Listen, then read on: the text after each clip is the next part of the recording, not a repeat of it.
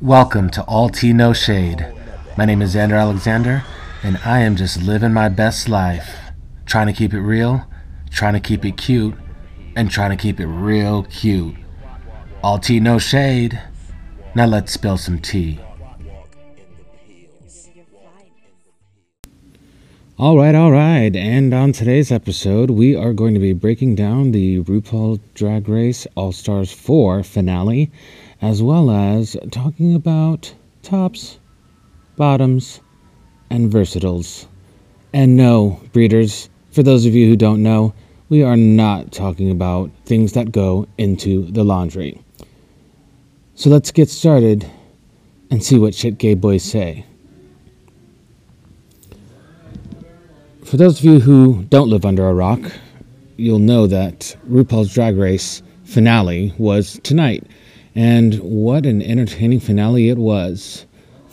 So, spoiler alert, if you haven't watched it yet, this is a spoiler alert. It's going to tell you who and what happens. So, cover your ears, spoiler alert. And the winner of RuPaul's Drag Race All-Stars Season 4 that will be making their way into the Hall of Fame is none other than Trinity Taylor and Monet X Change. That's right, boys and girls. For the first time in Drag Race history, there are two winners of All-Stars. And oh my God, did it have them gagged. I was like, good gracious, ass is bodacious. Did she really just drop this one on us? Now, the results have been met with, let's just say, differing opinions on whether or not it should have happened the way it happened, whether it was a political move, whether it was because they wanted to have someone black or a person of color in the All-Stars Hall of Fame, or whether they just tied. The world may never know, but I know who does know. Miss RuPaul herself, okay? So, before we get ahead of ourselves, let's just catch everyone up and get on the same page so that we're all caught up in terms of who was actually in the finale and the final four. Now, Monique Heart, Naomi Smalls, Monet X Change, and Trinity Taylor were the final four drag queens in RuPaul's Drag Race All-Stars Season 4. Monique Heart, how did she make it to the final? On grit and determination. She fought her way from the brink of elimination, and every single round she put her all into it. Now she's got a little ways to go to finish polishing everything off, but she definitely showed that fuck them hoes, she came from nothing. And she definitely, to some, may have deserved to be there, and to others may not have deserved to be there. My thoughts are that she could have been knocked out before then. I mean, I think she was great content, and she made great TV, but I don't particularly like her aesthetic. I don't think her makeup is on par with the other girls, and I don't think her overall presentation is. My advice to her would be invest in some makeup lessons, and girl, learn how to keep that wig on. Because if I saw her wig fall off one more time, I was about to lose my mind. Up next, Naomi Smalls. Quite possibly one of the most statuesque drag queens we've seen grace the stages of RuPaul's Drag Race, whether All-Stars or regular season. She definitely deserved to be there. She's a pretty fashion queen who wants to be on the cover of Vogue. I mean, my advice to her is just round out more of your talents. She's kind of like a jack of all trades, master of none. And I think it would benefit her to probably round out those trades so that she can have better performances and be more memorable and be known for her personality. Monet Exchange. How'd she get there? Well, she stepped that pussy up. Because she too started out a little bit slow, and then she stepped it up towards the end, and that finale performance was something else. My thoughts for her are stop wearing onesies. They're not that flattering on your body, and you wear them way too often. How about we try something new, something a little bit more flattering, something a little bit more high fashion, kind of like your finale dress. Those are my thoughts. That's my advice. And Trinity Taylor. How did she get here? Bitch, she basically won more challenges than anyone. Well, before Manila was eliminated. And she definitely deserved to be there, and she deserved to be the winner. Or co-winner. Those are my thoughts. She looked absolutely fierce. And she busted her balls on each challenge. And she put it all into it, and you could tell. It was obvious. The only advice to her is take the world by storm and show them what you've got. Because you are a true all-star, Trinity Taylor.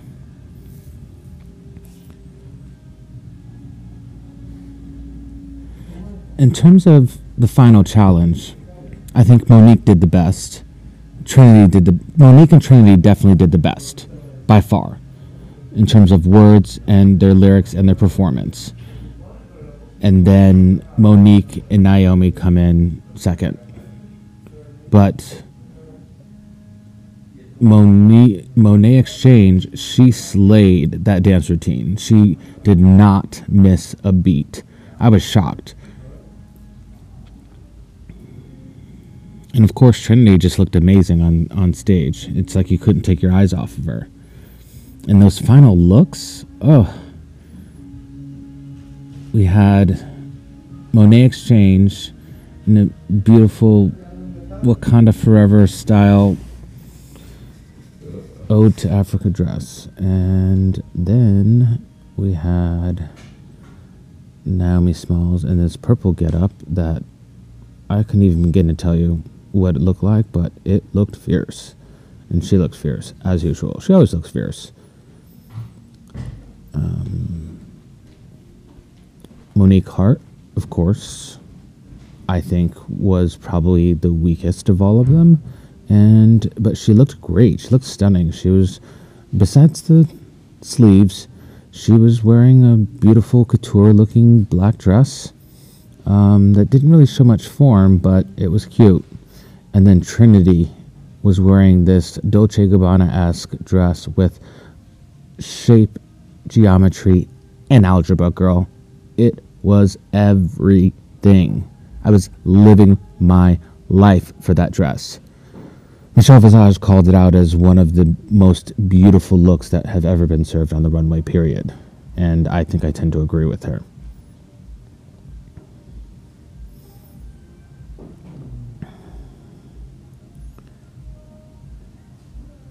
And as for the result, the dual winners, I think it was the right thing to do. The right thing to do. I don't know, I kind of minced the words a little bit, but I think they were meant to be in this case, because when you looked at all three winners, it was like you've got three white girls who've won All-Star so far, and you're about to add a fourth white girl as you were standing there on stage with three black girls and a white girl. So, for diversity's sake, it was good. And the last performance, they both did extremely well.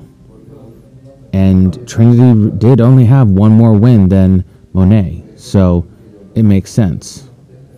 What do you think? Were you happy with the results? Who would you have chosen as your Miss Congeniality? I would have chosen Manila Luzon because I think she got robbed, personally. But that's just me.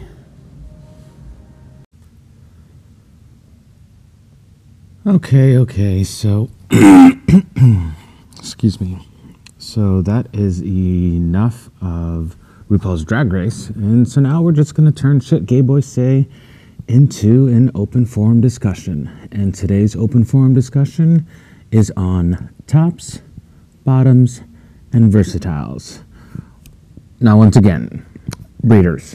Oh, for those of you that don't know, the term breeder is actually meant for straight people because that's what they are, breeders. It's what they're meant to do. It's what they're put here on this earth for. So we affectionately like to call them breeders. It's a term of endearment, you know, a nice little fuzzy wuzzy term. So no need to get offended, no need to get your panties in a bunch, no need to go hollering out, like, calm down, have several seats, because that's how it is. Okay? Live your life and let me live mine. Now, anyways, so breeders, this Shit Gay Boys Say is an open forum, not only just for jokes, but for education and education through comedy and humor, especially sex education, because nowadays sex education is not prevalent enough in our school systems. So a lot of young adults are learning sex education through where? Porn. Come on now. You and I have seen enough adult videos to know that little Jane and little Bobby should not be looking at porn for their sex education, because that's going to be some extreme sex education. Let's try to ease them into it with the basics. Okay, we can start with the basics. That's fair enough, right? Yeah. Okay, that's what I thought. I agree. It's fair enough. Start with the basics, and then we can move on. Because without the basics, I mean, well, first of all, I digress. And I digress a lot for those of you who listen to the show, but it's for a purpose and a reason. Now, it is very significant right now that sex education is taught at the right place and at the right time. And you may be wondering why I say the right place and the right time, and that's because a lot of people don't feel comfortable having sex until they've had sex education. Is that registering with you? So they don't feel comfortable having sexual interactions until they've learned about said sexual interactions through education. Or, well, in the cases where porn is their education, they learn it through porn and visually see how to do it and what's going on. Now, one of the main reasons that this is so important is because the U.S., the population is at stake. For the leader of the free world and the most developed country, arguably the most developed country, we are at stake of losing our population and population control to other countries, third world countries especially, because our population is actually shrinking right now. It's shrinking faster than it's growing because we're having less and less babies, the younger generations, millennials and Generation Z, and a part of that has to do with societal structures, and a part of that has to do with social norms, and a part of that just has to do with the fact that they can't afford it. But it is going to be a problem eventually, especially when we're talking about weighing in on Social Security for our retirement years. because eventually we're going to get to the point where our population has grown older than it is younger. And there will be more people out of work and on Social Security than in work. In fact, one number that I was looking at, I don't know what year it said, but by a certain year, this is actually way off in the future, there's going to be 2 people on Social Security for every 1 person that's working. Now, I don't know how that's going to exactly work out in our favor unless artificial intelligence robots individually are going to be paying Social Security tax. It's going to be paying their Social Security taxes too, because artificial intelligence is taking over everything, and it's going to wipe out probably a third, if not more, of all jobs in the United States and in the world for that matter.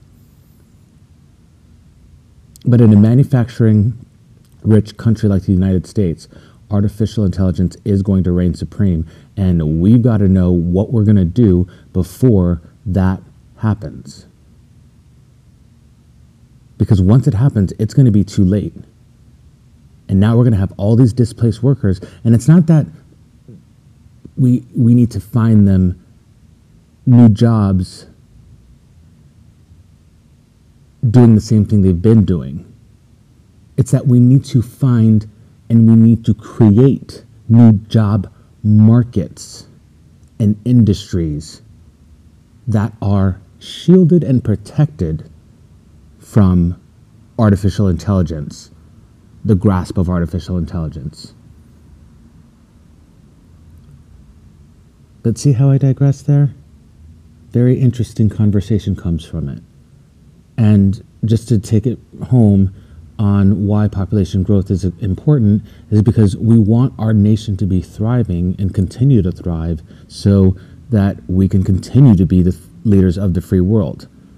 If we run out of the ability to procreate fast enough to keep our earth populated, then we're going to have to turn desperate times into some very desperate measures. And I'm talking like extremely desperate measures, the likes of which I've only seen in movies like Aeon Flux, where we're going to be making and manufacturing babies and counting the number of live pregnancies that happen. Do we really want to go there? I don't think so. So let's start teaching sex education at the right time and the right place so that individuals are properly prepared, not just for when they want to start to engage in sexual interaction, but when they're able to engage and consent in sexual interaction. Because for some people, that's in their teen years. In fact, back in the day, the average person experienced their first sexual experience during high school, on average, for Gen X and the boomers. But for the millennials and Gen Z, on average, they're experiencing their first sexual encounters much later in life, like college. Now, for some, this may not seem like such a bad thing because parents who sometimes have an ultra-conservative view about sex may think, oh, great, now my teen daughter's not going to get knocked up, or my teen son's not going to have a unwanted pregnancy. But keep in mind, for the greater good of mankind, teen pregnancies and the rate of teen pregnancies can actually predict the rate of population growth. So the less teen pregnancies you're having, the slower your population is going to grow. Because the sooner you have a baby, the sooner you can have another baby, and the sooner you can have another baby. And the idea is that you keep having babies until you're not able to. If you wait until you're, say, 35 to have a baby, then like the chances are you're only going to have one. And that's what's been happening lately, is that people are waiting later and later in life to have children so that because they can't afford it, or they want to make sure that they can afford it in this day and age and economic climate. So just keep these things in mind, that it's all interconnected, and it's not that easy to understand, and it's not all that intuitive, and it's not binary in terms of right and wrong. It is non-binary to the definition, to the T. Sorry, I just had to school you there for a minute because it was bothering me that I just read these statistics about the slowing down of our population and the fact that we could literally lose the ability, or future generations can lose their ability to be the leaders of the free world just because we're not producing enough people, like, say, China or India or Mexico. So if we want to ensure that future generations have the same benefits that we have as being leaders of the free world, then I think we should do our part, like tackling climate change. I'm not even going to get into that right now, or AOC. No clapbacks here. No ma'am, not on my show, not today, not like this. Maybe on a future show, but, and definitely not on the segment Shit Gay Boys Say, because different conversation for a different day.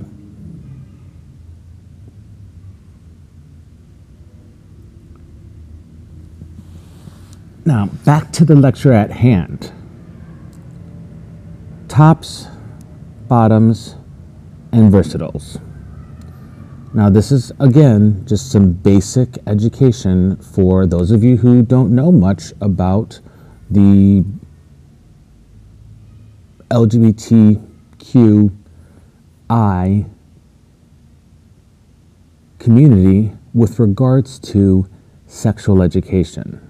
Because think about it, what sex ed class have you ever been taught that's actually had things about homosexuals, gay males, lesbians?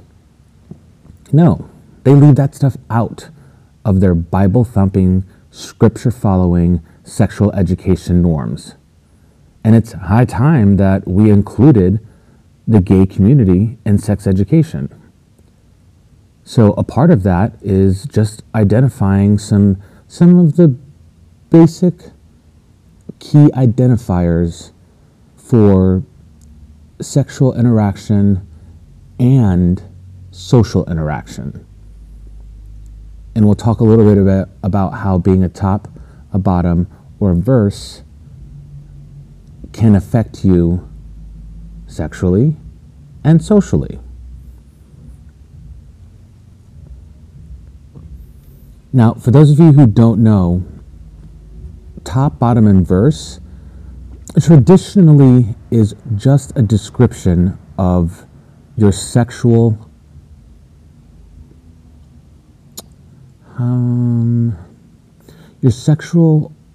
preference in the bedroom. Now, to try to put it into even more layman's terms, it's kind of like your position or your favorite position, to equate it to the breeders. Because for them, they don't really have tops, bottoms, and versatiles because, well, unless their girlfriend is strapping on or she's a trans individual who has not had surgery, then the chances of the guy ever bottoming in that relationship are slim to none. At least not in that relationship. Now, on the side, on the low, on the trade, that's a different story. And I can't even help that. So, anyways, the terms are used to classify individuals. So let's start with tops. Let's start from the top, shall we? So tops are typically associated with masculinity. Why is it that tops are always traditionally associated with the masculine role? I mean, they're considered the quote-unquote guy in the relationship. Now, when people ask that stupid question, who's the guy and who's the girl? While it may seem like an antiquated, ignorant question, there kind of is an answer to it. The top is usually considered the quote-unquote guy in the relationship. They take on the more masculine identifying gender and sexual roles. So the top is the one we call the giver. So they are the pitcher, not the catcher. Does that make sense?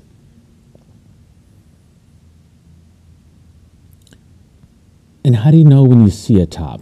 Well, nowadays, it's a lot harder to tell because with gender non-binary and gender fluid and gender non-conforming, the spectrum has been a little hazy. But before, it was traditionally gay males who were quote-unquote straight acting, who acted straight, dressed straight, looked straight. For all intents and purposes, you couldn't quite tell they were gay, or they were just more on the masculine side, maybe played sports, maybe watched sports, hung out with straight guys, bros, that type of thing. You could tell by the way they dressed because they typically weren't wearing tight clothes. They're wearing, I guess, regular fitting, not slim fitting jeans, or, hoodies, things that don't really require much attention.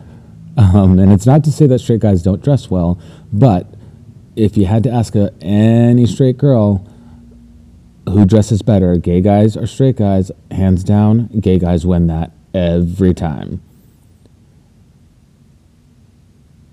So advice for tops: slow down. Slow down. It's not a race to the finish, number one. Number two, it is not a drill bit or a jackhammer. And number three, you should be treating your bottoms delicately. Well, not so much delicately, but treating them right. So slow it down, don't hurt them, keep it cool. And who's my dream top? My dream top. Well,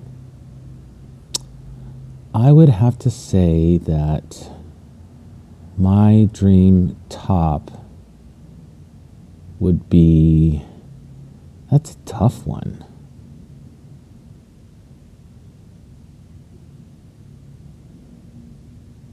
It's a very, very tough one.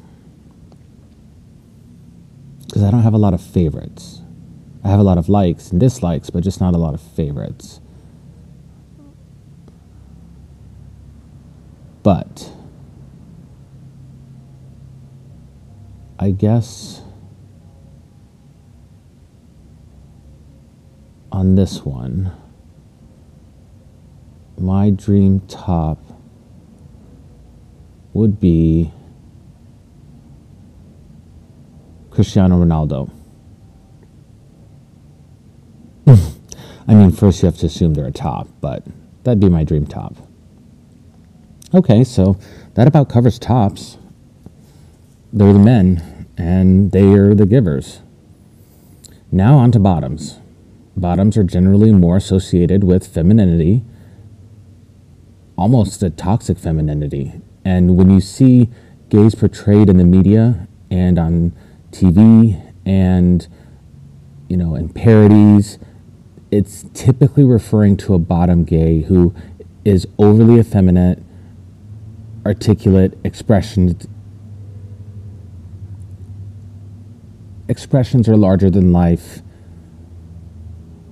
dresses very avant-garde or out there, lots of opinions, sometimes high-pitched voices with lisps.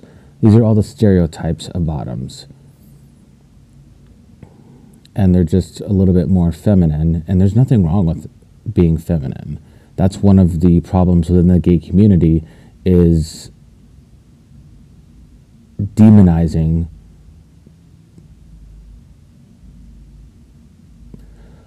what we're calling toxic femininity right now, but it's not so much toxic. It's kind of like just chronic femininity, maybe. I don't know. We'll get back to that, but you get what I mean, hopefully, on that. And how do you know a bottom when you see one? Well, you can practically smell them when they're walking. Or you can see the swish in their walk, or the sissy in that walk. Now, sissy that walk. And yeah, they're usually the more feminine ones. And they're usually the more caretaking ones, but they also can be a little bit more catty and dramatic and bitchy than tops. Because tops usually like to stay out of the drama. They can be territorial of their bottoms, but bottoms are much more territorial of their tops. I would say, wouldn't you say? I think so. Advice for bottoms. Stop being so thirsty. The tops will come when they come. Okay, wait. That didn't sound right. If you're a bottom, the top will get there. Just wait patiently, because they're few and far between, but when you find a good one, you better hold on to them. And fight those other bottoms off, because the minute you turn your back, they will jump on him and act like you don't even exist. Ooh, child. My dream bottom, Taylor Lautner. That was a very easy one. Hands down. That's my dream bottom. Now, our final category is versatile.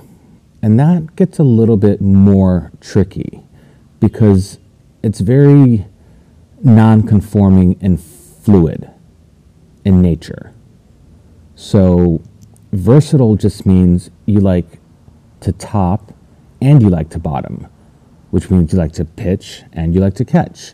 You like to give and you like to receive. That's what versatile means. Now, in addition to just being classified as versatile, you can actually put a qualifier on it and say versatile top or versatile bottom to let them know if you have a proclivity to one or the other. Now, or you can just be plain verse because you like them equally. And it just depends on the mood or it depends on the other person.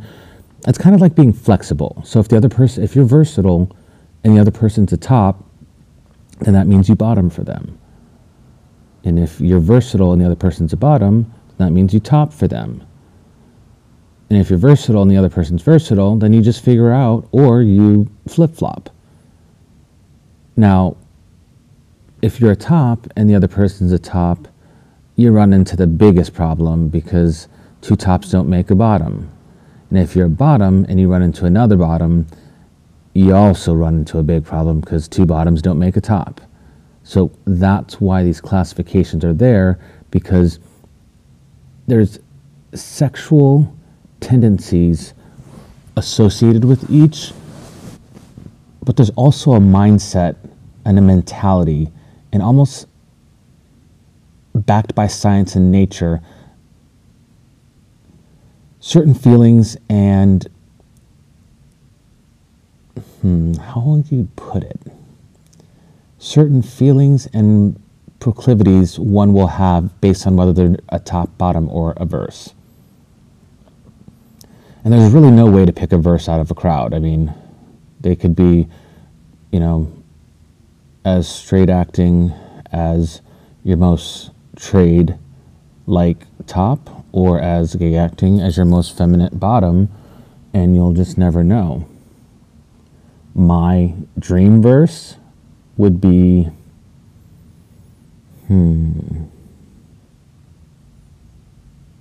my dream verse would be,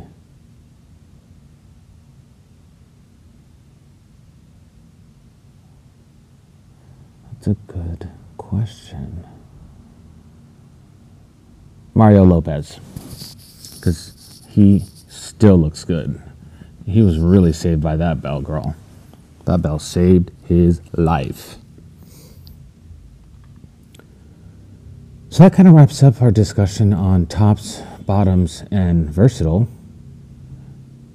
And also on RuPaul's Drag Race All-Star Season 4. Next time, we'll discuss more in-depth issues on our Shit Gay Boys Say series. Things like equal rights between tops and bottoms. Does society bottom shame on purpose? Racism versus preference in the community.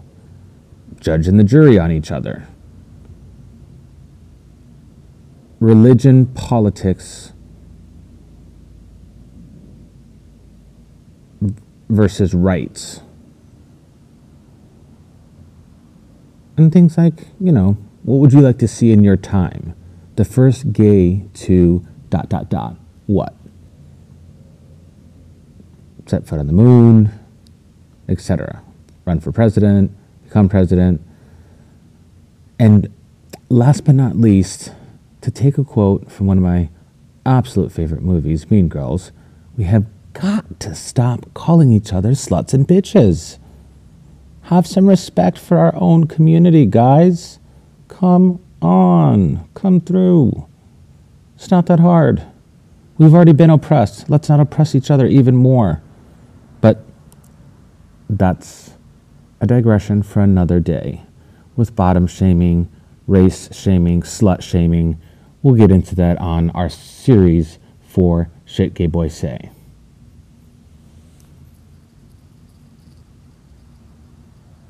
Here on All Tea, No Shade. Once again, I'm Xander Alexander, and this is All Tea, No Shade, where I try to keep it real, I try to keep it cute, and I try to keep it real cute. And that's the tea.